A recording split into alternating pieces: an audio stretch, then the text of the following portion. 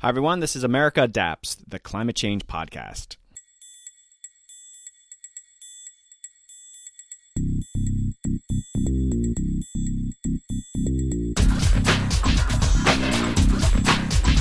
Hey Adapters, welcome back to a very special episode. Today we're highlighting how people respond to flooding. In this episode, we'll hear from citizens directly impacted by frequent flooding and what they did in response. They have some amazing stories on what it was like to have their homes flooded, in some cases over and over, and how they worked with the Anthropocene Alliance to find their voices and seek expert help to address these flooding issues. You'll feel their frustrations, but you'll also be inspired by the actions they take in response to these floods. It wasn't what they were expecting to happen, but they have become flood response activists that we can all learn from. We cover a lot of ground visiting these activists from across the country. Also joining me is Harriet Festing, the Executive Director of the Anthropocene Alliance. The Alliance is the nation's largest coalition of frontline communities fighting for climate and environmental justice. In addition, Rob Moore joins us to wrap up the episode. Rob is the Director of the Water and Climate Team at the Natural Resources Defense Council. Rob will talk about what's happening at FEMA, the Federal Emergency Management Agency, and some potential reforms to the National Flood Insurance Program. The guests in this episode will demonstrate why these federal reforms are so critical. This episode is generously sponsored by the Natural Resources Defense Council. Okay, let's join Harriet Festing of the Anthropocene Alliance, who'll kick off these conversations. Hey Adapters, I'm talking with Harriet Festing. Harriet is the Executive Director of the Anthropocene Alliance. Hi Harriet, welcome to the podcast. Hello, it's lovely to meet you and speak to you. Thank you. All right, well, it's a pleasure to have you on. I'm looking forward to sharing this episode with my listeners, but let's just get started. What is the Anthropocene Alliance? Yes, so we are a nonprofit. We are the nation's largest coalition of frontline communities fighting for climate and environmental justice. So we represent 115 members in 35 US states and territories. We were founded in 2017, and we were really set up on the notion that if you want to address something as urgent and as complex as climate change, you need to engage those directly impacted, not just because they have this intimate knowledge and critical understanding of the situation they're in that is needed in order to address it, but also because they have the most powerful and compelling voices to push for action on climate change. So let's drill down a little bit about some of the major issues that you're dealing with. And so we think about flooding, but what are some of the issues associated around that? Okay, so when we were founded, I had previously been working on flooding with flood impacted communities. So that was kind of my area of strength. And up until maybe about a year ago, all our members were flood impacted communities. And then about a year ago, we then started working with communities impacted by wildfire, by heat, by drought, and then by wider environmental contamination, the petrochemical industry, logging, mining. And then what we found, interestingly, is a big overlap between communities impacted by climate change and those impacted by toxic contamination. Can you tell us a bit, because we're partnering with the NRDC on this, what is your partnership with them? What we have is this sort of extraordinary network of organizations. The people we represent are those on the receiving end of federal, state, and local policy that directly impacts them. So federal policy shapes the rules and regulations around flooding, and depending on how those rules and regulations are written, for example, a resident in their home and they see across the road from them wetlands being drained for development. That development is allowed or not allowed in relation to federal policy. Federal policy can dictate whether or not that is or isn't allowed. And if that happens, that wetland that previously took floodwaters now enters or has a high risk of entering the residents' homes. And once floodwaters enter someone's homes, their whole life changed. It is the most horrific situation. It's something, your home goes from a place that used to be a place of safety to something that now feels unsafe. And worst of all, it's something that you can't control. It's not easy to control floodwaters. So we really are a network of people who have been temporarily, permanently displaced from their home or live in really terrible fear of that happening again. And so we have very, very, very important and powerful voices. what we have lacked is the mechanism of getting those voices to the people who are actually shaping policies. And that's why our relationship and our partnership with NRDC has been so powerful. And, we've started many partnerships with many organizations. NRDC has been just particularly good at recognizing not that they're helping us, but actually this really is about a collaboration, that they actually need our residents to help them understand the policies that need to be in place. So I interviewed 4 of your members. Can you give us a preview of some of their issues? So 4 of the people that you have been interviewed, in a way, just are perfect examples of the situation that our members are in. 3 of them have been displaced from their homes. 2 of them are in such a serious situation, they need to get out and they can't afford to get out. And it's policies that have put them in the situation they're in. So they are not only living in precarious situations, and the 4th is kind of waiting anxiously in the hope that the floodwaters will never enter her home. And so not only are they dealing with the situation that their lives no longer feel safe, that they know that they might have to evacuate their home yet again, permanently or temporarily, but they know that there are policies in place that are making their lives precarious.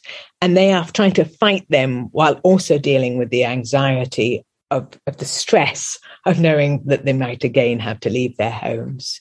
And so that's why it's so important that policymakers hear from them directly, hear both what it feels like to be on the receiving end of a disaster, but to understand that there are policies that are help making their lives more precarious. And so who are these 4 members that are going to join me? So the 4 members who you've been speaking to are all leaders, community leaders within and members of Anthropocene Alliance. Jackie Jones, she's in Reidsville, Georgia.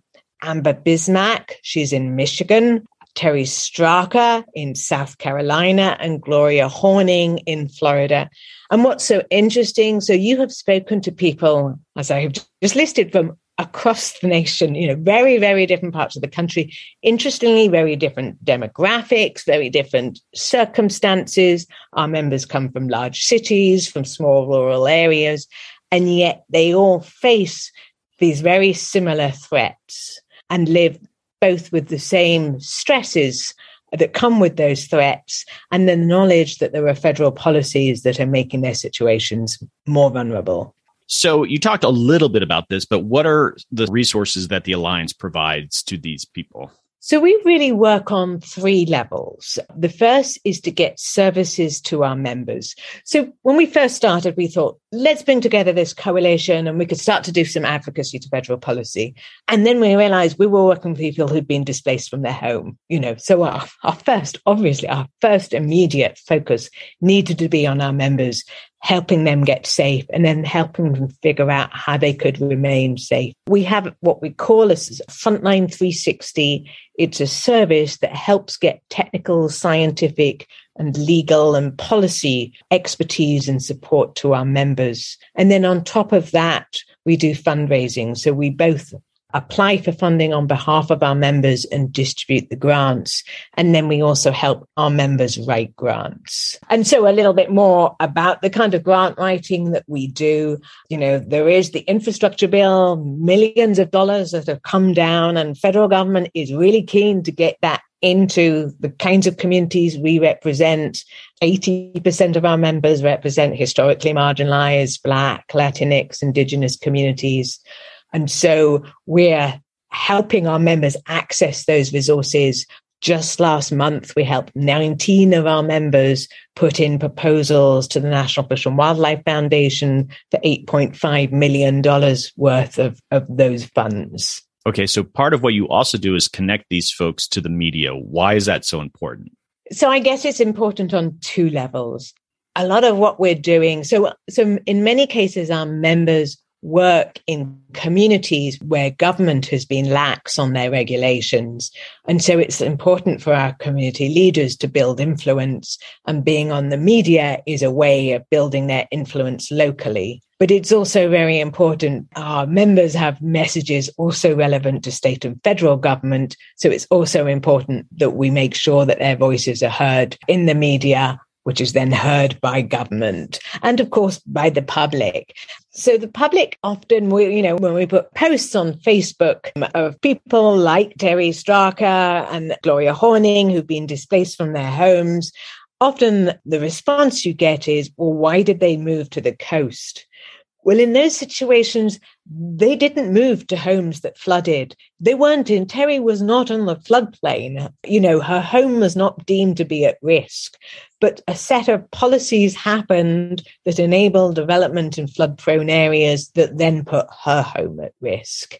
So it's important from the perspective of educating everyone that there are regulations that actually are increasing everybody's vulnerability. Okay, so a lot of these people are dealing with issues of flooded home, and they have these immediate concerns associated with that. And you're there providing that resource. But what about the broader issue of climate change? Is it something that you're able to bring up with these individual homeowners, or is that more of a higher level policy discussion that you have? How does that come up? So I had mentioned, the three things we do. The first is to get technical and financial support to our members. And then I've neglected to mention the other two. So the second thing we do is peer-to-peer learning and support. So we bring our members together. And it's really interesting to see, we never speak to them, or no, we don't tend to speak to them sort of directly, climate change. We speak to them on the issues that they're facing.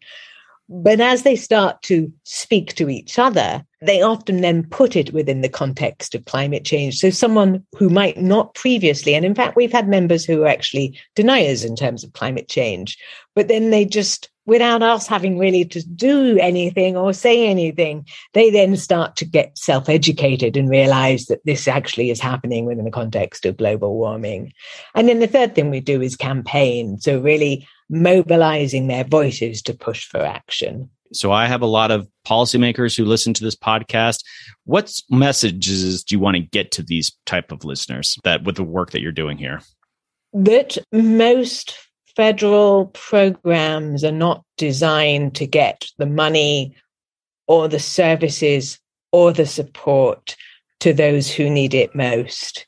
And that is, I'm sure, not intentional, although there might be cases where it is sometimes, but it's actually just due to a lack of understanding about how to get the kind of support that communities need and how best to get it to them. And so we would love to work with policymakers to help them design their policies in a way that actually reflect those, that support those who are most vulnerable. That there are rules and regulations in the National Flood Insurance Program, floodplain management standards are a particularly strong example that is so weak that they actually do the opposite of their intention. They actually make people more vulnerable instead of making them less.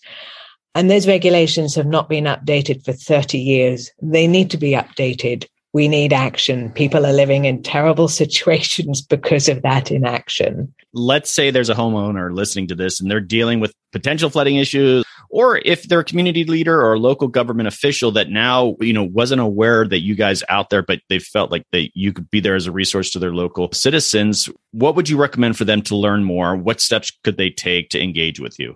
So the wonderful thing about our organization is that you could just be a single resident who just goes, I've had enough. I need some action in my community, and we will work with you to help make that happen. The only thing we won't do is just literally work with a single owner on their own property. We always work at the community level, but if they're willing to bring some of their neighbors together, we will then work with them to help channel resources. So although federal resources, state resources are poorly designed to serve people, we do at least understand many of those services, and we can help bring them together to get support to them. So for residents, send us an email. For anyone who has a skill to offer, send us an email. So a lot of what we're doing, so someone emailed me just 2 weeks ago and said she wanted to volunteer 2 hours a week. And so immediately I had her reviewing grant writing, proposals for grants. We welcome people reaching out to us, and we have very good ways of connecting them. And then for policymakers, I would love to speak to them about our understanding of their policies and how they could be better designed to help the communities we work with. What gives you hope about hearing these stories from the Anthropocene Alliance, about these stories that we are about to hear? What's so kind of funny about Anthropocene Alliance, kind of amazing, is that there's a lot of talk in the nonprofit world about working with best practice communities. A lot of the focus is working with the communities who do things really well. Well, I guess with the kind of idea that, others would then follow. And I think probably there's no evidence that actually happens.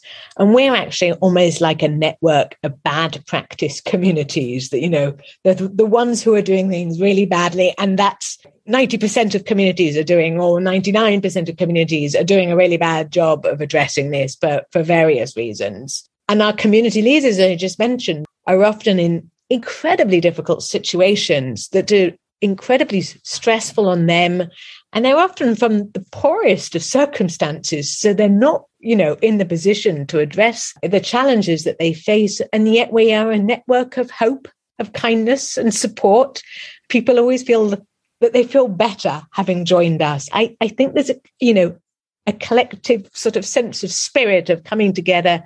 And I tell you what it is as well. I think when you have floodwaters entering your home, and in particular, where you can see an action being made by a neighbor, by a government that has made your situation worse, you feel kind of crazy. You feel as though, can't anybody see that this situation, you should not have to be put in this position? And when they then get connected to people who are also in the same situation as them, they go, wow, it's not just me. There are others in the same situation. I am not crazy, and we need to argue together.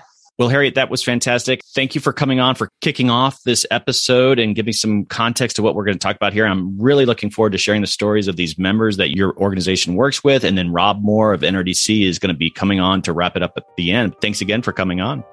Thank you so much. I truly appreciate it, and look forward to working with your many listeners. Hey, Adapters. Joining me is Dr. Amber Bismack. Hey, Amber, welcome to the podcast. Thank you. It's nice to be here. All right, Amber, first off, for my listeners, tell us where you're located. So I am located in Michigan, north of Ann Arbor, kind of like Metro Detroit area. It's Hamburg Township, Brighton, Michigan. So how long have you lived there? Oh, goodness. We've been there for going on 7 years now. Okay, so you're local. Give my listeners a sense of the environment there. I guess it's more rural, it's more urban. Just if someone's there, what would they be seeing? I would say it's a rural urban environment. So we are sitting at the outskirts of Metro Detroit. So we are very much close to the kind of more like rural suburban, I guess is a better way. So we're closer to the suburban space, but we are also very rural. There's a lot of farms in the area, a lot of nature-based regions as well with like parks and river and things like that. So we have kind of a mix of those, but because we're at the edge of Metro Detroit, we're seeing a little bit of the suburban with also the rural side. Okay, let's talk a bit about flooding here. Describe some of the history of flooding in your area, the things that you've been experiencing. If you could just go back, I guess, since you've lived there and you obviously know that space really well, just give us a sense of how flooding has been an issue, not only just in the community in the region, but your own personal experience.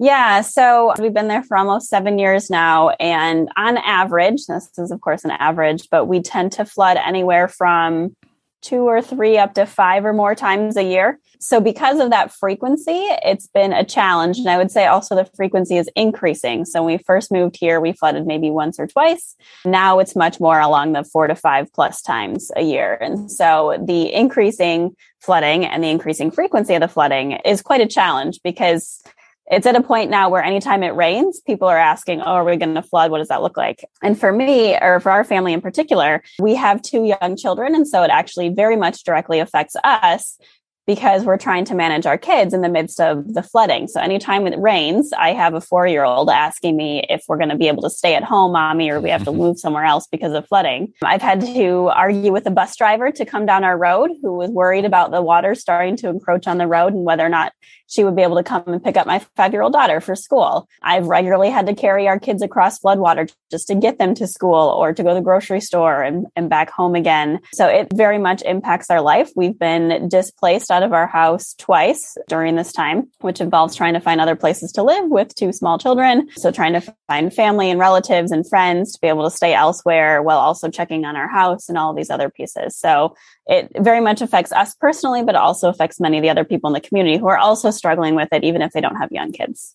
So did you win that battle with the bus driver? Good question. I did, but I convinced her the water hadn't fully gone over the road yet. So she told me once it was fully over the road, she wasn't coming down, but it luckily didn't quite make it all the way over the road. So I got her to still come down and pick up my daughter. Oh, that's interesting. A flooding compromise. I like it. These negotiations that have to happen. Flooding compromise. That's good. Yeah. So with the flooding itself, it sounds very frequent. Is it seasonal? Is it something that happens in winter? Or is it just more of a summer, spring kind of thing? It's more of a summer, spring, fall kind of thing. Spring and fall are the most likely times we're going to flood because of increased rainfall in the whole region. But every so often we do get flooding in the summer too, depending again on the amount of rain and intensity of the rain that tends to come through. So it kind of depends, but we've flooded twice in the winter. In particular, that was when it rained and the ground was frozen. And so the water couldn't seep in. And so we had water around our house. In fact, when I first got involved in a lot of the community flood work that we're doing, it was after a winter flood because I ended up on the news from the flooding around our house and our road and such. But it is typically more likely in the spring, summer, and fall. Okay, so you've been in that house for 7 years. When you purchased the house, and it sounds like that's the frequencies just even since you've been there, was there any information shared with you about the frequency of flooding that occurred on your property? No, there wasn't. And that creates a lot of issues for us, but also other homeowners because they don't necessarily know, I guess you can say, what you're getting into and what that looks like. We knew it was a lower area, but we did not realize to the extent of the flooding. I mean, anytime you're on water, because we live on a lake, anytime you're on water, you're going to have water around at some point. But this extent, we were never told. And that has created a lot of issues for other homeowners as well, both around being able to live at home, but also in relation to flood insurance, which has been a challenge for folks as well. Okay, let's talk a bit about you getting active around this issue. Can you tell us about your role with residents working against Huron River flooding? Yes. So our community is, like I said, we live on a lake that flows into the Huron River. And so after that winter flood that I had mentioned, I ended up getting involved with our township and some neighbors trying to figure out what's going on. So where we are, the water, we're on a lake that flows into the Huron River, but we have 2 streams upstream. And so we're basically on tributaries flowing into the river. And that whole work that whole flooding and that situation sparked my involvement with the township and our community to try and figure out what is going on? Why are we getting increased flooding? Where is this water coming from? How much water is coming in? And what can we do about that? And so back in spring of 2020, we started the Residents Working Against Huron River Flooding. It was myself and a neighbor of ours. So she and I serve as director and associate director for the organization. And we've brought in a lot of other community members. We work closely with our local township as well as the county. And we also we are part of the Thriving Earth Exchange as well, which has partnered us with local hydrologists. We have 3 hydrologists that we work with. They have been wonderful in supporting us to actually collect data on the water coming in upstream on these tributaries, creeks, to kind of figure out where it's coming in to see if, depending on how much water there is, what it looks like, would we be able to actually look into potential green infrastructure through wetland development or restoration or something like that upstream to try and start holding some of this water back so we don't keep getting inundated with the water, because it comes in and it'll start to flood us, flow into the lake, and then flow into the Huron River. Well, if the Huron River is high and we have all this water coming in, it basically kind of fills up like a bowl because it can't flow out and it's still coming in. So we just fill up like a bowl. So we're trying to figure out what we can do upstream to try and hold back some of that water. Our township has been wonderful at looking at downstream flow, but they haven't been able to look at the upstream side of it. So that's a lot of what we're doing, both as residents, but also with other local organizations as well. What is a goal in this? You're doing that data collection. It's telling you that story. And if there's that green infrastructure, like in an ideal scenario, is it finding funding to do that? Or are you still just determining that green infrastructure might be the solution? Where you are in that stage, and what's sort of like an ideal situation for you down the line? Yeah, that's a good question. So as of right now, we're in the data collection stage. COVID, like everything else, has slowed us down to kind of build up that data collection. But we are still in that process. We're hoping maybe at the end of this next flood season, potentially one more, we'll have enough data to figure out more what to do, which really would help us. What I mean by that is getting a sense of using modeling in the data that we have to figure out, okay, where could we look into green infrastructure? What extent would that look like? And once we have a better sense of that understanding, then we'll be looking into funding resources to actually pursue a project like that. So for example, we have on one of the creeks, we have a state park on that creek. And then on the other creek, we have a metro park.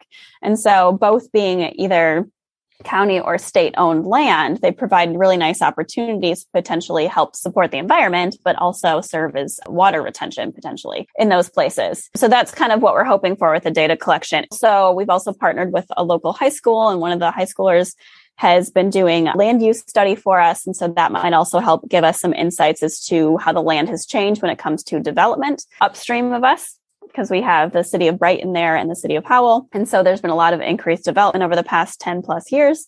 Part of this also might be involve looking at, are there policy issues that we can push and work with the city of Brighton and the city of Howell to try and minimize development in wetland areas and in areas that really should be serving as water retention and not an impermeable surface like a parking lot or a shopping mall or something like that. When I talk to people about flooding, a lot of the discussion is like, maybe we'll build a seawall or we'll elevate our home, like the different solutions. And occasionally there's relocation. Are any of those options something that you see, or are you really looking at, okay, once we figure this out, green infrastructure really is sort of our best avenue? And that's what you want to do, because obviously there's the natural resource benefit of it. Are there other options that you're pursuing? Yeah, so we are pursuing a lot of different options. Our issue with the flooding isn't one cause, which also means then there's not a one solution for it either. So yes, we're doing all the data collection piece of it, but we are also supporting the township and trying to get funding to help community members elevate their homes. We helped the township submit 2 FEMA grants this past January, actually just a couple months ago, to try and get money to help folks elevate their homes out of the floodway. We're actually right now supporting the township and submitting another grant to try and get buyouts for homes for some individuals who might want to get bought out, so that we can have more green spaces and a chance for people to kind of leave the struggle that they're in with the flooding. So we have pursued a few other options as well. It just kind of depends on what avenue, but we're trying to look at it from multiple perspectives to see what are the best solutions and potentially multiple solutions to try and address this larger flooding issue. Can you tell me how the Anthropocene Alliance has been a resource to all this work that you're doing? Yes, we joined Anthropocene Alliance back in 2020, and they have been absolutely wonderful in helping us connect with other communities, to learn from other people. Certainly, we're not the first community to address flooding or have issues with flooding. So being able to help us connect to other communities has been a wonderful resource. Continually reaching out to us to check in and see what other support they can provide.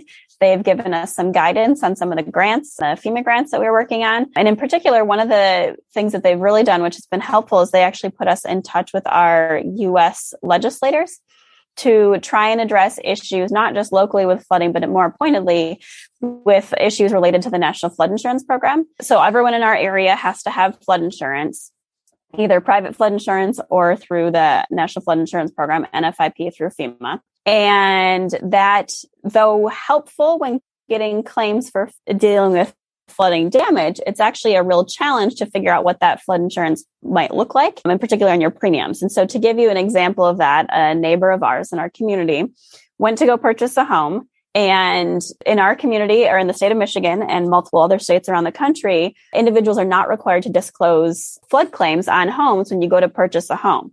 FEMA only allows disclosure of the flood claims to the actual homeowner. So before you purchase it, you can't find out what prior claims were made on the home. The problem with that is that your flood insurance premium is based on the number of claims and the amount of claims in a 10-year time span. So if you have a certain amount, a certain number in a 10-year time span, the property can be designated as either repetitive loss or severe repetitive loss. And if a property is designated as one of those two categories, your flood insurance premium is going to go way up. So with our neighbor, for example, went to go purchase a home, knew they needed flood insurance, anticipated it would be around the typical $1,000 a year premium, They got into the home, and after getting into the home and owning it, they found out that property is designated as severe repetitive loss, and now they pay over $13,000 a year in flood insurance premiums. And so you can see they're stuck, and the only way to get out of that is to elevate their home, which would cost anywhere from $300,000 to $400,000+ to elevate a home. I mean, you're just stuck. You can't really do a whole lot with that. And so I'm saying all this to say Anthropocene Alliance has put us in touch with our U.S. legislators to actually try and address this broader flood insurance program issue. And in particular, for example, we're actually now working with U.S. Representative Elissa Slotkin's office, who is our U.S. House representative. She actually came out to our community in September to look at the flooding. We talked a lot about this issue. And so she's actually working on a bill. We're kind of referring to it as like Carfax for homes in a sense. And she's working with some other representatives as well. They're putting it through as a bipartisan effort to try and get some changes made to the National Flood Insurance Program to require these types of disclosures so community members and individuals aren't stuck in a home like this. So Anthropocene Alliance has allowed this whole progress to happen, and we're excited to see that potential down the road. What advice would you give someone going through a similar experience with you, maybe in another part of the country? They're dealing with this sort of starting from scratch when dealing with a flooding issue. That's a great question. I think from our experience, I would say talking with community members. So having a space where people can come together and share their stories is really important. We did that after a major flood we had in August that displaced a number of people and caused a lot of damage.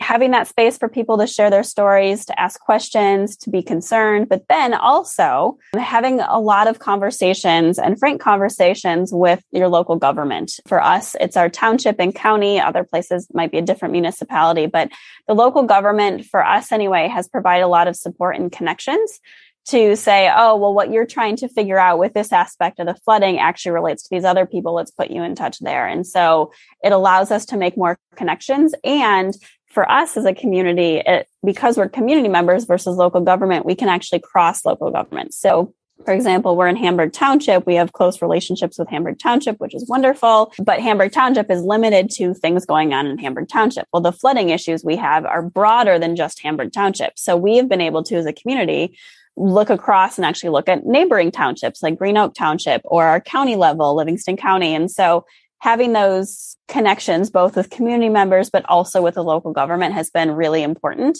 to help us kind of figure out more specifically what's going on and what we can do about it. And then the final step with that is then having connections and making connections to national organizations like Anthropocene Alliance that can provide a lot of resources and support and have a lot of understanding beyond what you know from your own individual community, and make more connections that way. Fantastic. All right, last question. What is the best thing that you like about where you live? Best thing I like about where we live?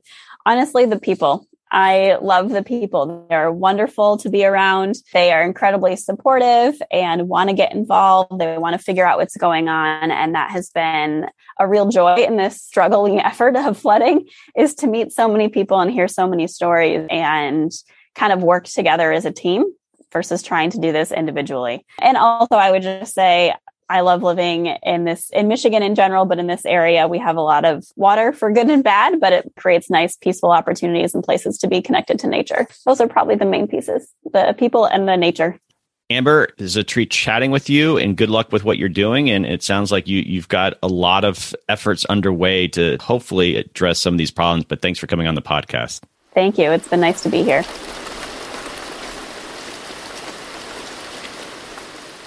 Hey, Adapters. Joining me is Terry Straka. Hey, Terry, welcome to the podcast. Hi, Doug. Thank you. Tell me a bit about where you're at. First of all, tell us where you're at and maybe describe it a little bit to people. Well, I'm in the Rosewood community, which is in the unincorporated area of Horry County, which is near Myrtle Beach, South Carolina.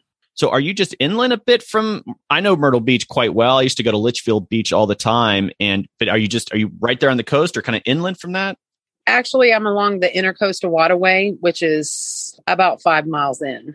Okay. All right. I know that area well. Let's just jump in. You've had some really, I guess, frustrating experiences, but I wanted you to share your experiences with my listeners. But let's just start off with Hurricane Matthew and what did that mean for you and where you're living and the impacts of the flooding of that event? Well, Hurricane Matthew was actually the first time that my home flooded. The area actually flooded in 2015 on a minor scale, but after Hurricane Matthew, we woke up and had water in our homes, about 60 homes in my little development.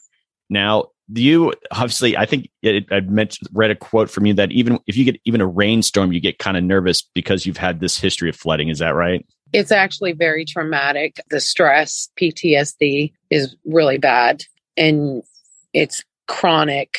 It's every time it rains. It's when you hear, if you can get triggered by the shower, if you hear the shower going off in your walls, wow, the washing machine, just certain daily activities can trigger it.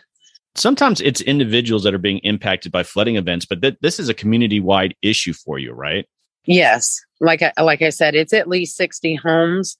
It's since Hurricane Matthew and our initial impact of the flooding. We flooded in 2018 during Florence, and then we flooded in 2020, and we flooded twice in 2021. So you're having these flooding issues and you're trying to address them. And we're going to talk about the role that the Alliance has played in a little bit, but what has the local government response been, or even the state government? And I think you're dealing with FEMA too. How has that been for you as you're trying to address some of these issues? The state's response has actually been great. As much as they could do, they immediately adopted and adapted their program, South Carolina Office of Resilience, through Governor McMaster's office. And they expanded the South Carolina Disaster Recovery, which was the only programs that were helping the flooded victims throughout the whole state. So they've had to grow and develop these programs. The county was a little hesitant, and they didn't start developing programs through the HUD programs until they started looking into it in 2018, 2019. And that's what we're waiting on now. And that's just buyouts. That's the MIT program. So the county is only exploring into doing actual relocations. The state is now working on doing the elevations and retrofitting. So you were involved with organizing some people in 2020 to stand out, I think, the offices of the local government, right? Can you describe what that was all about?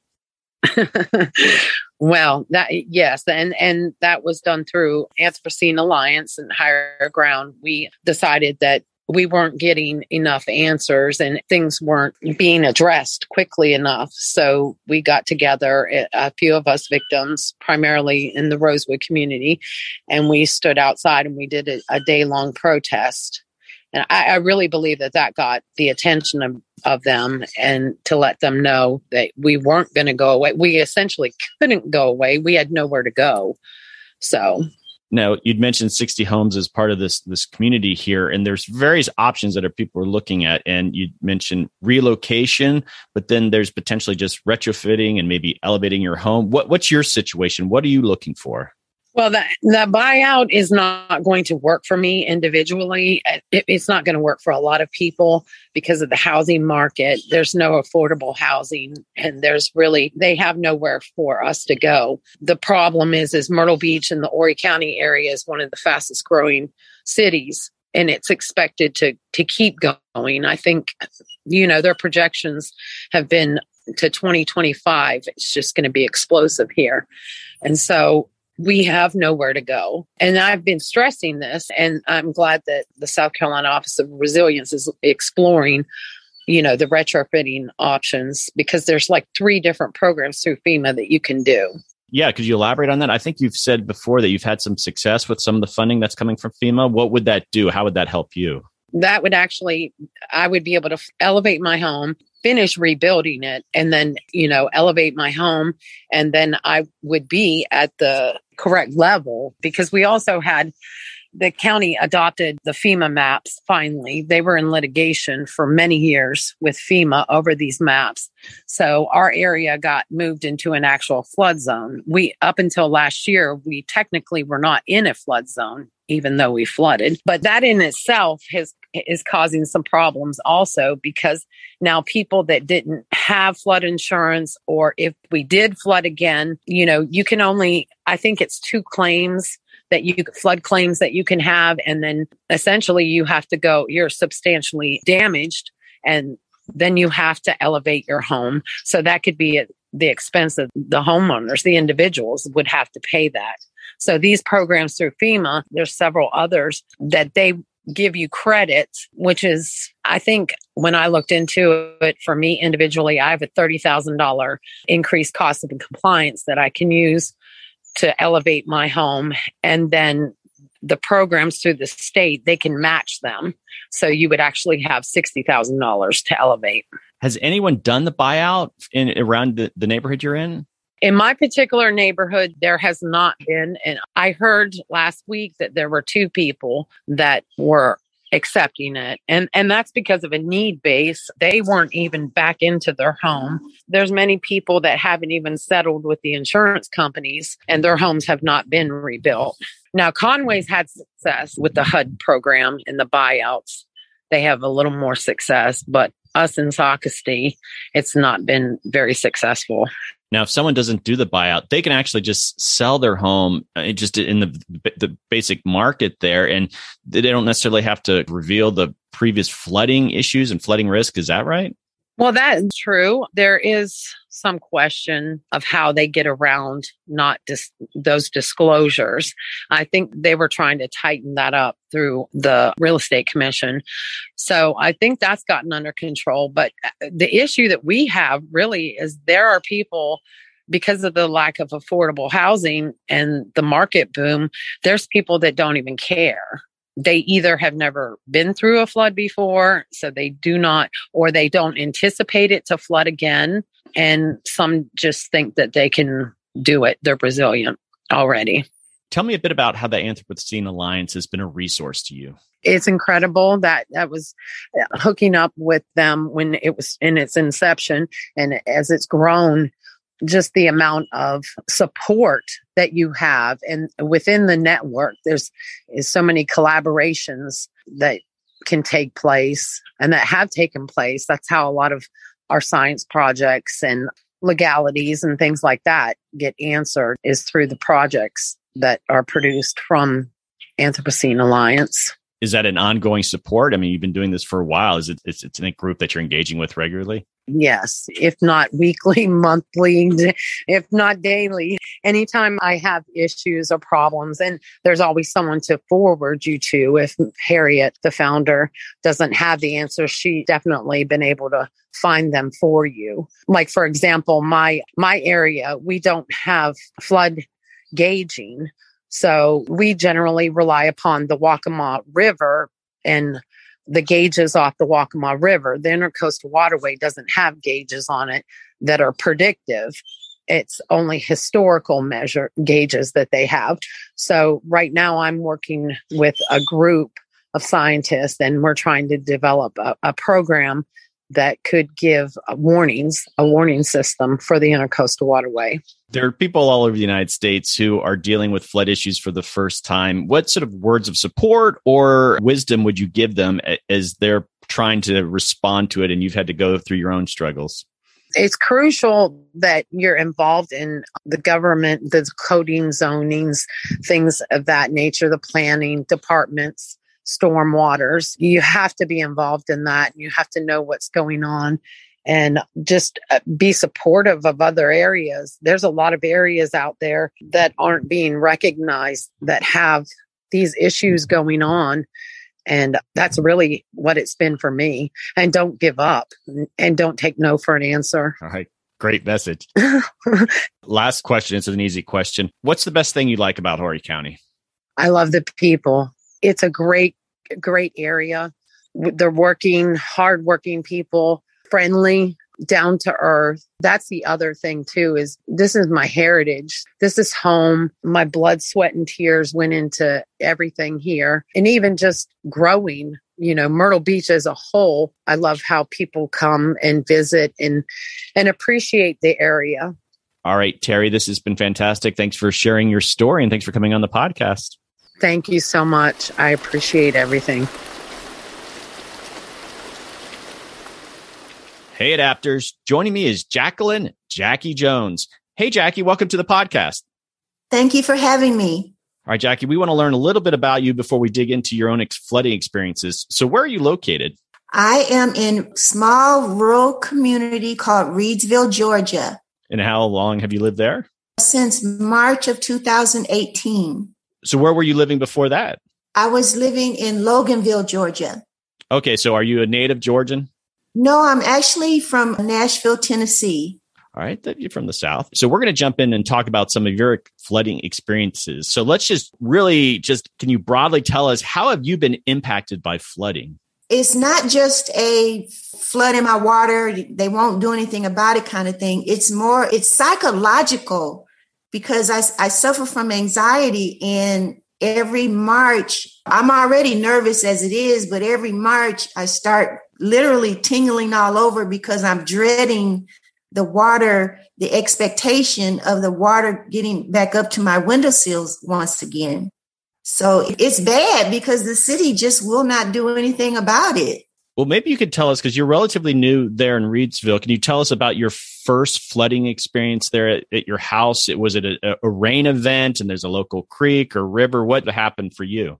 There's a drain maybe half a block, south of me.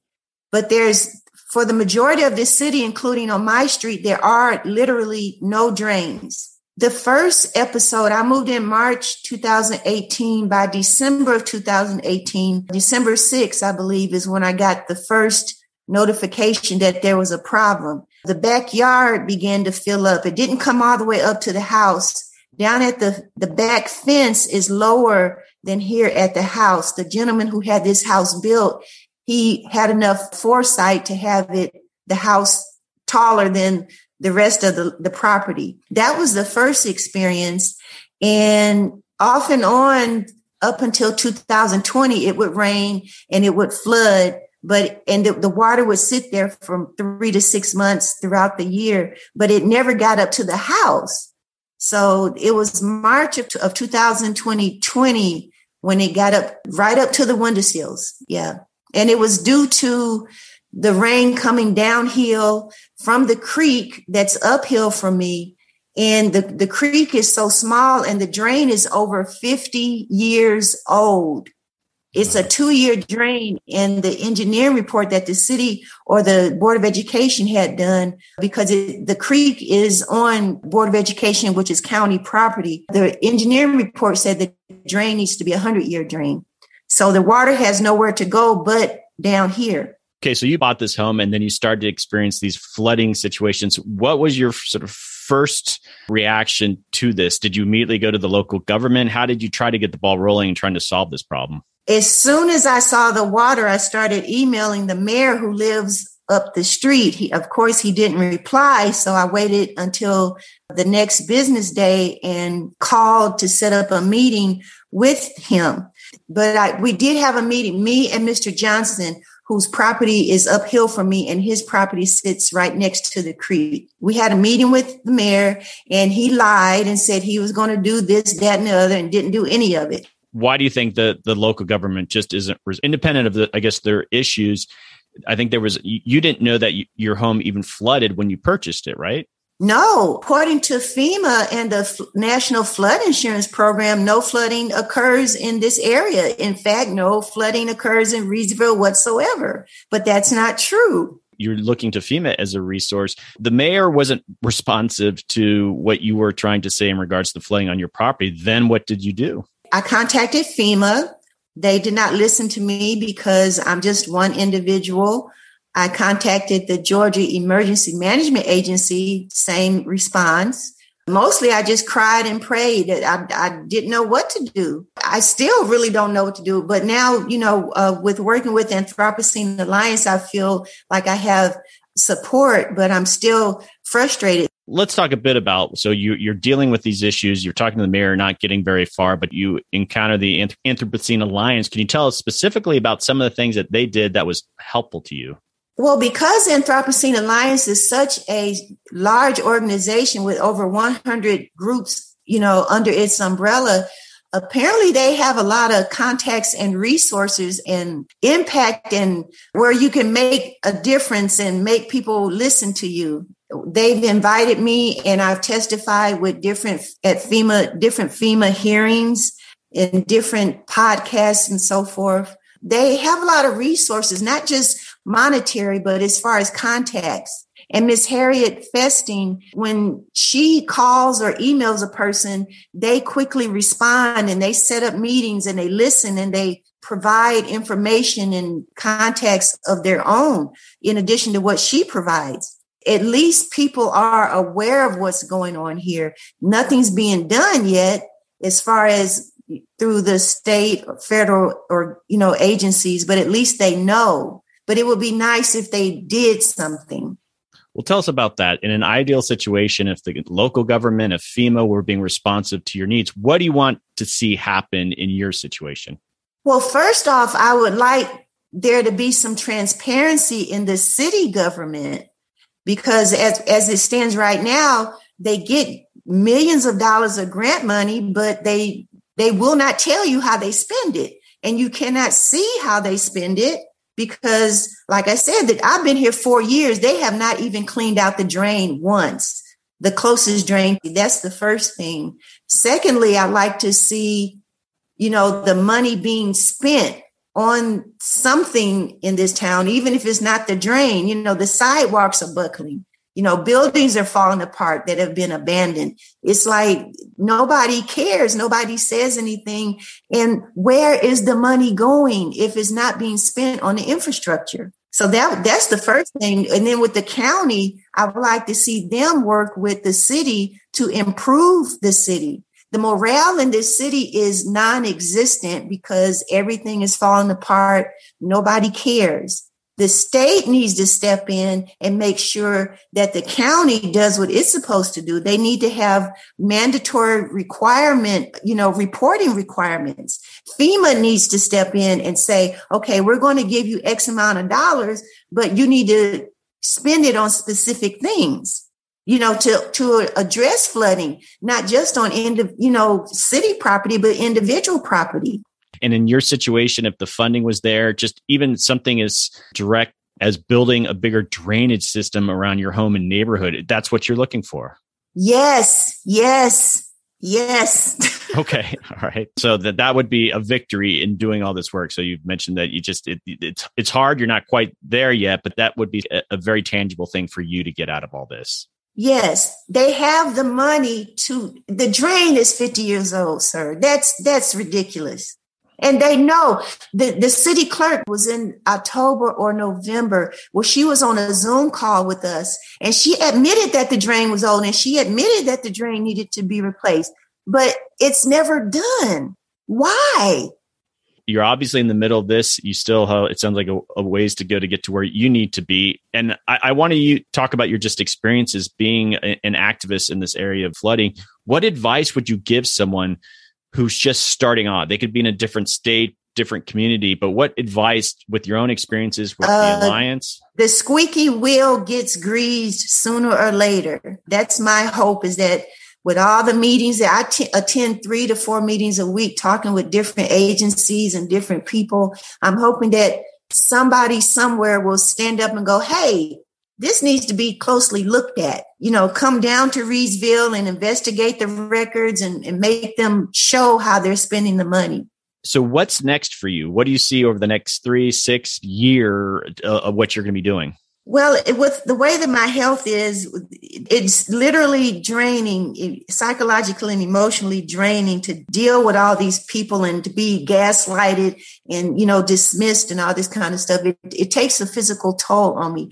I don't know if I'll be able to do this for years and years, but I do know that in the next month or so, due to Anthropocene Alliance and the Center for Environmental, the CAES, Abel Russ has donated money to hire an engineer to come down from Atlanta to do engineering assessments on my property and 5 other different people's properties. And after that gets done, the University of Georgia is going to come down and do blueprints on landscaping for green infrastructure.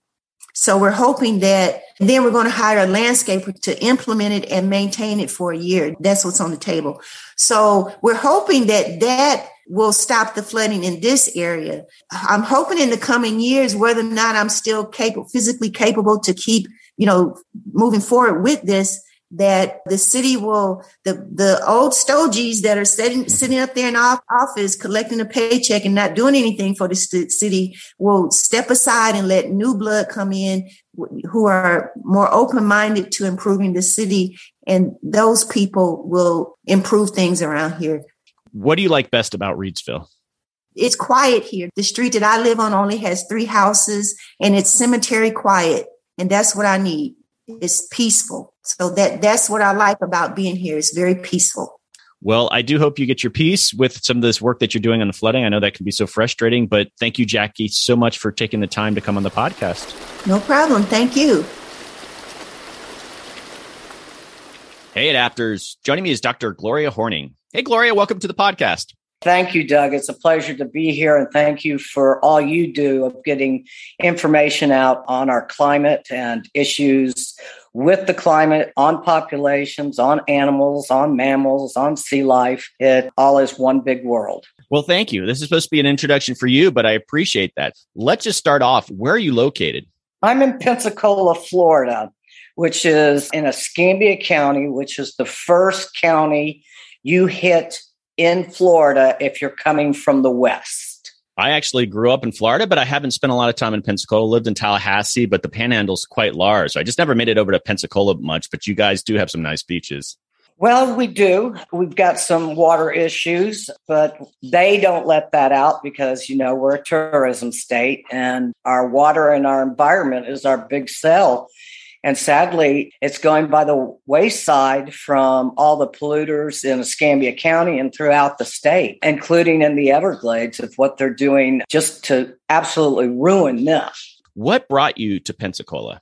Ironically, the BP disaster. My PhD is in environmental social science, and I just finished caregiving, sadly, for my father, and the BP disaster hit, and I was in North Louisiana caregiving for him. And I came down south and ended up in Pensacola with AmeriCorps. They're the domestic Peace Corps, if you will. And I was serving with an organization called BRACE, Be Ready Alliance, coordinating for emergencies and helping disenfranchised communities to wade through the disaster of the BP spill, and then also how they can prepare themselves not only for spills like this, but, we're pretty well known for our hurricanes, but preparedness is everything. And I'm still here.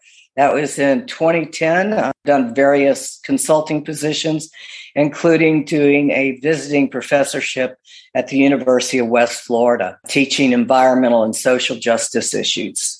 I actually was working for the Florida Fish and Wildlife Commission when the oil spill hit and the BP, and it just, the whole state, all the state agencies had to galvanize. And so, yeah, it was a huge deal there in Florida. I do remember that. I want to get your experiences. So you're there helping people, and this is still part of what you're doing, but you have your own experiences with flooding in your own home. Could you tell us a little bit about that? Yeah, like many communities, Doug, especially on coastal towns, so many only have one eye barely open to the impact of sea level rise, and especially along our coast.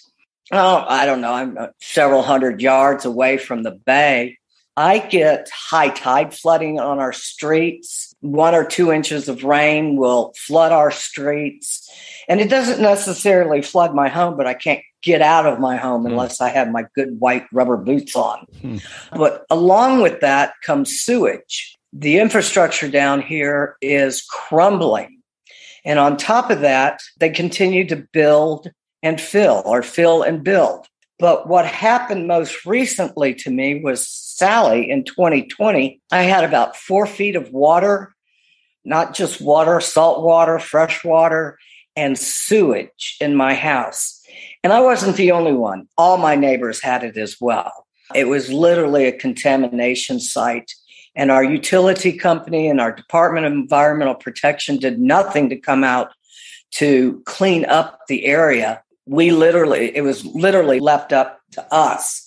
And if you can picture, and I know this sounds, gross, but there was thousands upon thousands of condoms, women's products, toilet paper, everything you can imagine. And I mean, just, almost looked like snow. Wow. Especially with the condoms, how many there were. And the people were left to clean all that up, and our properties were never sprayed with anything to kill any germs that come along with human waste. And I just want to clarify, because you'd mentioned Sally. This is Hurricane Sally, just for folks that aren't as familiar. A lot of hurricanes coming through Florida. So obviously had a big impact there. And so I want to get a little bit too about your home and the history. You bought your home, but you didn't necessarily know that it had flooded before. And that's become a problem for a lot of people dealing with flood exposure when they move into a new home. Is that the case with your home? Yes. And that's something, I'm a part of this wonderful organization called Anthropocene Alliance, Higher Ground, under the incredible direction of Harriet Festing. And one of the things that we're trying to change is that acknowledgement that it flooded. They don't have to acknowledge that, and you don't find out until after you sign the paper. And this house had been flooded 3 times. And one time it was in 2014, which was just a rain event. It was pretty much an incredible rain event of having 23 to 25 inches of rain in 24 hours. Wow. And so you look at our infrastructure that I just mentioned, it can't handle it. So again, this home was contaminated with not just the water and the salt water coming in from the bay, but from sewage. And I didn't know that until about 3 months after I'd signed on the dotted line. Wow. Well, I want to get into the Anthropocene Alliance and the Higher Ground just in a little bit first, but let's talk about, you'd mentioned that the local government, but was there a state government response or even a federal government? How are you maneuvering through all that to try to address these ongoing flooding problems? We got to start local. And I start at City Hall, which ironically is 1 block from my house. And it's a little block. I can see the building just looking out one of my windows. You got to start at City Hall. And that's what I have been focusing on, because there's this huge building going on in my community. And we can't handle what is happening now with the infrastructure we have. And the city, who is in charge of stormwater, but another utility company is responsible for sewage. So, and that's the Emerald Coast Utility Authority, ECUA. And the city blames it on them. ECUA blames it on the city. But nothing's getting done in the meanwhile. And meanwhile, clay is coming in to build up these grounds higher, but no new infrastructure. And all those places are going to have toilets, And then you take 19 acres of green space and you put concrete on it. 1 square foot of concrete with 1 inch of rain is 2,500 gallons of water. So you add all of that to the infrastructure that the city is hell-bent on building down here. It makes no sense. And now it's really putting me and several of my neighbors in harm's way. And it's scary. It's frightening what's going to happen, because not likely I'm going to be able to do much with my house. Now, I do have an application in with FEMA to have my house raised, which is grand. However, that doesn't solve the infrastructure issue of sewage and high tide flooding. And I'm not the only one. I've just got the bigger mouth. And I've got some great support online and in the community. We got to stop this craziness. You'd mentioned that, you could get a grant, you potentially raise your home, but that's not really addressing the infrastructure. What's the conversation going on with your neighbors in regards? Is retreating from these homes, relocating, is that an option that FEMA gives you? Or do people just want to retrofit their homes? What's sort of the conversation that people are having there? Do they want to stay there? Or if they're given the chance to get bought out, is that a viable option? Well, it's a mixture of all three, because we have businesses down here. Next door is a business to me, and they're not happy, you can imagine. And there's no way they can raise that building because it's built out of cinder block. But it too had 3-4 feet of sewage and water in it. And the rest of the homes, I live in a community called the Tan Yard. And it's a historically diversified community that ultimately became more African American than mixed culture. And the reason it was called the Tan Yard is where in the 1700s and 1800s, the port was just down the street from me. They brought hides in to be tanned. And that's where they would do it, is down here in the Tan Yard, because we had access to spring water, which is still, the spring is there, but they covered it up, which is another problem with flooding. If you can imagine, when it rains, the water goes into the storm drain, the spring is coming up, and it's the infrastructure is so bad, it's getting into the stormwater pipes. And then that causes pressure on the sewage lines, and then that makes them blow. What do we do about that? Some people would absolutely move, but you have to understand these are generational homes. The ones that have lived down here for, 50, 60, 70 years or longer. My house was built in 1918. It's the original heart pine on the outside and the original slap, if I said that right, on the walls and on the ceiling. But people are coming down here and buying these little shotgun houses, and they're turning them into Airbnbs. So they don't care. They're not really living down here. But that impact is having an impact on our taxes. And these are, many elderly homeowners around me that hadn't had to pay taxes on their houses for years. And now the taxes are going up. The original group that was here, they're slowly leaving. They just can't take it anymore. And more Airbnb rentals are coming in. And so those folks don't care. Could you tell me a bit more about how the Alliance has helped you do what you're doing there? Oh, their support is tremendous. I tell you what, when Sally hit, if it hadn't been for Higher Ground and the members doing a GoFundMe page, I wouldn't have got back into my house so quickly, because my insurance company, my flood insurance, was only covering so much. Because here's another catch to flood insurance. The flood insurance goes with the house. It doesn't go with the new owner. You don't start at zero. So the last time this house flooded in 2014, the person who owned it was allotted around $38,000 to redo the floors and redo the walls like I've had to do. Well, the guy didn't do what the flood insurance people paid him to do. And he was paid to put back in real wood on the walls. He was paid to put down a real wood floor. So the money I got was that $38,000 was deducted from my overall claim. So I had to pay for his mistake, without paying for it. I ended up only getting $15,000 to redo my house. Higher Ground got me $6,000, so I could at least get in some subfloors and move back into my house, because FEMA also would not give me any rent money. So I was really stuck between a rock and a hard place. And it was through their generosity that helped me get back into my house a lot quicker. My home insurance didn't pay for anything. And I lost everything I owned.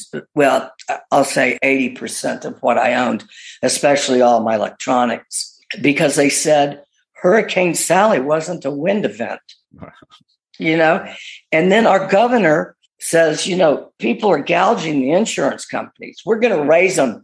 We're going to allow them to raise their rates by 15% because too many lawyers are getting involved. Well, the reason lawyers are getting involved is because they're not paying out the policy, and we have to get help.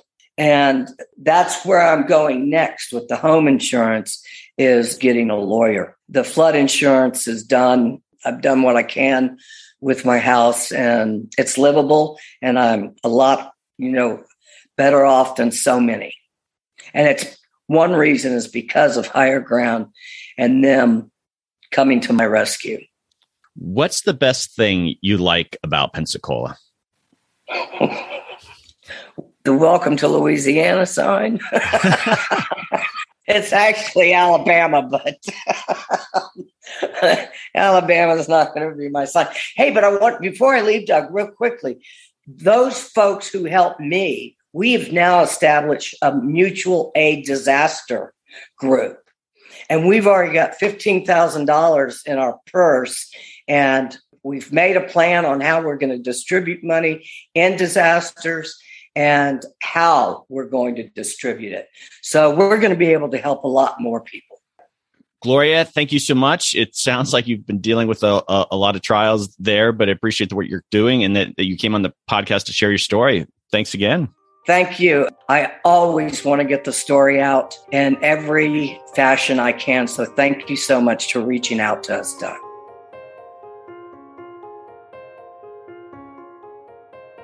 Hey, Adapters. I'm talking with Rob Moore. Rob is the director of the Water and Climate Team at NRDC, the Natural Resources Defense Council. Hi, Rob. Welcome to the podcast. Hey, Doug. Always a pleasure to speak with you. You know, you've been a regular on the podcast over the years, but for those who are listening for the first time, what do you do there at NRDC? So the team I work with is focused on how do we help communities and really the nation at large prepare for and adapt to the consequences of climate change, particularly those related to flooding and sea level rise. So you're coming on. We've had these great conversations with people on the ground dealing with flooding. We've talked to Harriet there at the Anthropocene Alliance, and you're wrapping things up. And so that's this conversation that we're having here. But let's get a little bit more background. We heard from Harriet, but what is your relationship with the Anthropocene Alliance? We work really closely with that organization and its members in a variety of ways. The work we've been doing most recently is about how do we help people whose own lives have been disrupted by flooding, in many cases repeatedly disrupted by flooding. How do we help them get their voices heard in these public policy debates when we are making decisions that influence where communities are developing, how they're developing, what the rules are that FEMA establishes under the National Flood Insurance Program to guide these processes, a whole slew of things. And it's just been wonderful to be able to work with them and see their stories make it into the public record. I think a lot of times when these policies are debated and regulations and rules are discussed, FEMA hears a lot from developers, from realtors, from state and local governments that are maybe perhaps more concerned about, well, if you map these people into the floodplain, less people are going to be likely to want to live there, or we're going to have more trouble issuing building permits there, and that's going to impact property tax revenues. And I think those concerns have often taken precedence, for lack of a better word, in the decisions we end up making in this nation. And I think when you talk to people whose lives have been so heavily impacted, like the people you talk to on the show, that leaves a much different impression about what the right decision is. So, Rob, ground us a bit on some of the big picture implications of flooding, of sea level rise, and also talk a little bit about how climate change is factoring into that. And then we're going to talk a bit about some of the policy reforms that you just mentioned. When you look at decisions made by government, whether you're talking about your own local city council or your state officials or even federal agencies, one thing is becoming abundantly clear, and that is we fail to account for future climate impacts in the decisions we're making. We're not using what we know about the future to inform decisions that we're making about what we build, where we build, and how we build. And what that means is we're putting houses in places that are already at risk today and are going to be even more vulnerable tomorrow, if not completely uninhabitable. We're putting billions of dollars of infrastructure in places where those assets may never even make it to the end of their design life because we're failing to think about, hey, this area is going to be completely inundated by sea level rise in 50 years. Is this really where we should build a $500 million state-of-the-art sewage treatment plant? Maybe we should build it a mile inland. These problems are of our own making. We're actually making a conscious choice at every level of government to not use this information, and our rules and regulations reflect that. It's really important that we start incorporating future climate impacts into our decision making, because otherwise we're just creating more problems that we're going to have to solve later. For every house that we allow to be built in a low-lying coastal area, that's a family that we're eventually going to have to help get out of that low-lying coastal area. We need better rules. We need better regulations. We need better decision-making at every level of government that fully contemplates what our climate future looks like. So, Rob, recently the IPCC released their big report. They focused a lot on adaptation. And I think about these people that I interviewed, these homeowners that I interviewed, and you can't necessarily expect them to go read a report like the IPCC report. It's what you do. How does something like that, how is that relevant? How do you absorb that, and how do you use it in what you're doing here? Yeah, the IPCC's adaptation report, it's one of the first reports that's really brought home the magnitude of the challenges we have adapting to the climate change that's already locked in, and how much bigger the problem is getting with each passing day, the longer we take to bring emissions down. The adaptation challenges that are now facing the U.S. and nations across the globe are somewhat staggering when you think about them. And the longer we fail to address those, the higher the cost is going to be, both in terms of monetary costs and in terms of the very real consequences that people are going to suffer. All right, Rob. So we've heard from 4 homeowners in very different parts of the country with very different experiences. And you and I both have conversations and we deal with policy at a very high level. What really stands out for you when you hear from these people that are really on the ground dealing with these issues? All of them are dealing with the consequences of bad decision-making that didn't really think through how people were going to be affected by these things. When you look at Jackie Jones and her situation, she bought a home in Reidsville, Georgia, and according to FEMA's flood maps, it should have been a safe place to live. But it turns out it was anything but. She's seen floodwaters on her property and in her home far more often than most people could even tolerate, frankly. Why are those maps so wrong? Why don't those maps say something about what the future has in store? Because FEMA's flood maps don't take into account, how flooding is going to change in response to climate change. How is extreme rainfall going to change flood patterns? How is sea level rise going to change flood patterns? So Jackie's one of millions of people who are affected that exact way. When you look at Gloria Horning in Pensacola, Florida, very similar story. She bought a home, and because the state of Florida does not require a home seller to reveal past flood damages, she bought a home that floods all the time. That was a completely correctable problem. But state of Florida has decided that, hey, home buyers who come to Florida, they don't deserve to know that information about the home they're going to purchase. Let them find out after the fact that they bought a flood-prone home. And that's unconscionable. And it's something that FEMA has within its power to correct. And it's something that states could correct on their own as well. Each one of these stories reflect a failure of our public policies and what the consequences of those failures are to individuals. And there are millions of people who are living in similar situations around the United States today. And millions more are going to be added to that list as flooding becomes more pervasive and sea levels rise. So let's pivot to the policy reform, but let's ground folks just a little bit if they're not familiar with the National Flood Insurance Program, because that's a driver a lot of what's happening out there. But can you quickly, what is it and what are some of the problems there? I mean, you've alluded to some here, but could you just give us a little primer there? So the National Flood Insurance Program is much more than an insurance program. It actually, in addition to providing relatively low-cost insurance to more than 5 million Americans, it also has a lot of responsibilities. It is responsible for mapping flood risk around the country so that communities have knowledge about where the highest risk areas are to build in for flooding, and areas that should be avoided entirely, and areas that are, according to FEMA, a little safer to build in. So that's a really important function, because those maps are used by every architect, engineer, urban planner. Anytime something's being built in the United States, those maps are one of the first things that are referenced in siting and designing something. The second thing the flood insurance program does is it establishes minimum land use criteria for development in the floodplain. And those land use criteria serve as the floor for all local building codes and zoning ordinances across the country. Every local government, whether it's a city or a county, if they want their residents to be able to buy flood insurance, have to adopt local ordinances that at least meet FEMA's minimum land use criteria.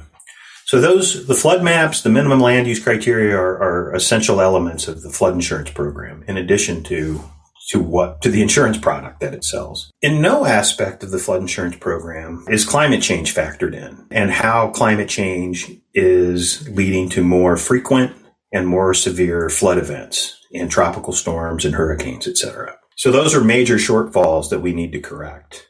And the flood insurance program, it should really be a linchpin in the nation's strategy for adapting to climate change. But unfortunately, in its current form, it's really a liability because it's failed to anticipate and incorporate what we know about the future into the decisions it makes and the decisions that local governments make in accordance with the flood insurance requirements. NRDC is working on this. This takes up a lot of your time. What kind of reforms are you advocating for, and what can we hope to actually see? It sounds like we might actually make some progress in some of these issues. Yeah, NRDC works with the Anthropocene Alliance and a whole bunch of organizations all over the country to try and improve various requirements of the National Flood Insurance Program. Some of that work takes place in Congress, where we're seeking actual changes to the statutory authority that FEMA is given for administering that.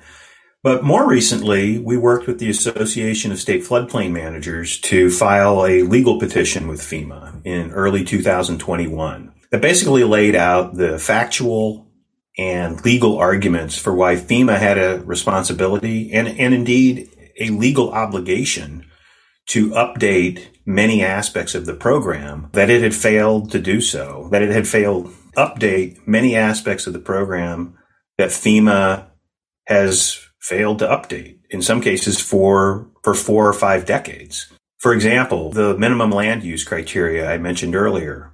FEMA has documented over and over and over the benefits of local communities and states adopting stronger building codes for avoiding future flood losses. It has participated in proceedings of the International Code Council, of individual states, of local governments in trying to update building codes in various formats.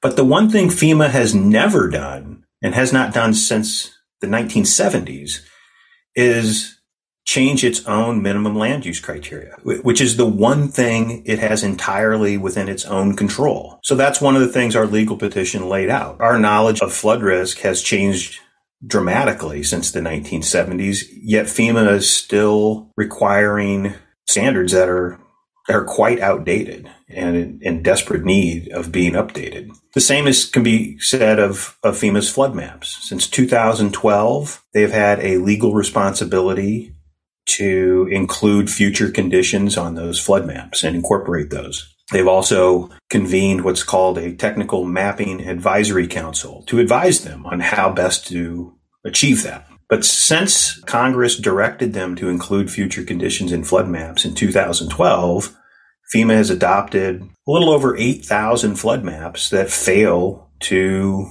include future conditions. So these are just some of the shortfalls that we need to correct. And in filing that legal petition with the Association of State Floodplain Managers, we were very pleased that FEMA actually responded to that petition and kind of affirmed the arguments that we brought forward and committed to a process for updating many of its regulations, and even set in motion a process that go beyond the issues that NRDC and the Association of State Floodplain Managers raised in our original petition. So it's a very promising opportunity. It's great to see FEMA taking this action, and we hope they move swiftly and start to correct some of the many shortcomings that we know need to be addressed if we're going to help guide the nation on a more sustainable path for adapting to sea level rise and flooding.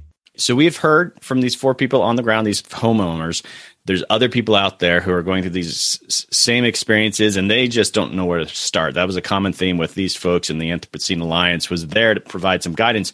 But what advice would you give to someone listening to this, that how do they get started? How could they, interact with NRDC, the Alliance? Go ahead and give them some advice.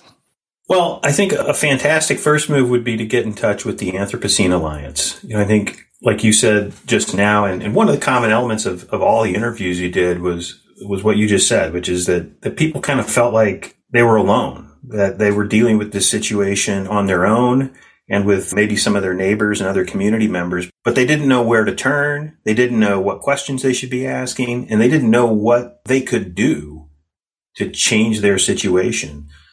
I think a lot of people, when they become members of the Anthropocene Alliance, realize that they're not alone. There are a lot of people around the country who are dealing with some of the exact same issues.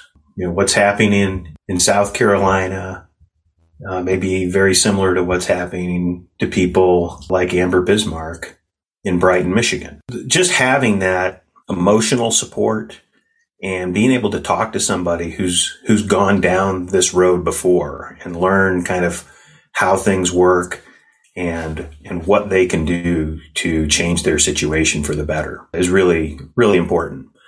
I think some of the things that NRDC has done with members of the Anthropocene Alliance, we've helped them understand, like, here's how you do a lobby visit with your member of Congress. Here's how you can talk to them. And here's the things that you can tell them that they need to help change in the nation's laws. And then we did a huge, really great credit to Harriet and all of her members around this process that FEMA set in motion for amending its regulations.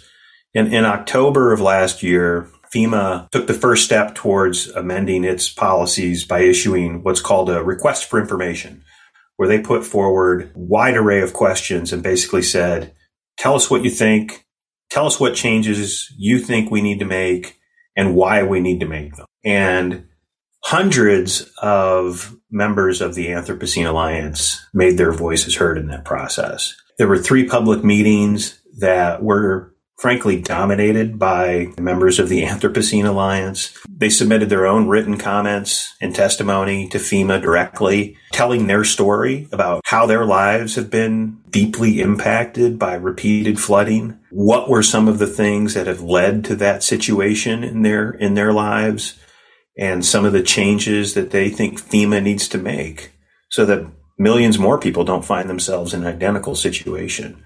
It's been great to see them discover the power that they have and the power that their stories have. It's really humbling for somebody like myself to hear those and have the opportunity to work with them. Elizabeth Rush, who's been on this podcast and has written the book Rising, recently wrote a column for the New York Times that got a lot of attention. Could you reflect a little bit on what you thought about that and how it relates to what we're talking about here, and even how it might kind of give you hope in what we're doing? Yeah, well, so great you brought that up. Yeah, Elizabeth Rush, a big fan of hers. She wrote, I think, one of the best books about sea level rise. It was called Rising, Dispatches from the New American Shore. But her book, Rising, really focused on giving voice to the people who are already being impacted by climate change and sea level rise around the country. And she really told these very personal stories that homeowners, scientists, engineers, and other types of people who are either working on these problems or unfortunately living with these problems and how they are coping with it. And she was a finalist for the Pulitzer Prize for that book. So she wrote an op-ed in the New York Times this month. It just distilled the problems that we were dealing with and what the solutions need to be. She talked a lot about actually the Anthropocene Alliance and some of its members and how FEMA started this process probably with the expectation that they would hear from a lot of the groups that they normally hear from. Developers and people who make their money building homes, who put these things up and then make their money and walk away, and the owners suffer the consequences if it's in a bad location. Municipal officials who maybe place a higher value on property tax revenue than the long-term safety of their community. And instead, what happened was, hundreds of people who see their lives impacted by flooding on an all too frequent basis made their voices heard and said, hey, FEMA, we need you on our side. We need you to come and change these rules so more people aren't put in harm's way and more people are able to access assistance so they can move to higher ground. Her op-ed was it was great to see, and I hope folks at FEMA read it. Rob, thank you so much for what you're doing at NRDC, and it's really exciting to share the stories from the Alliance and the homeowners and what they're doing there on the ground, and always a pleasure to talk to you. Thanks a lot for having me on, Doug, and thanks so much for bringing these people's stories to light and sharing them with your listeners. They're really moving, and I hope that they're going to make a difference when FEMA hears them too. Okay, Adapters, that is a wrap. Thanks to Amber, Terry, Jackie, and Gloria for joining the podcast and sharing their inspirational stories. As you heard, it's obviously very traumatic to have your home flooded, sometimes repeatedly. But as they shared, there are things you can do in response. These four have become leaders in flood reform that many of us can learn from.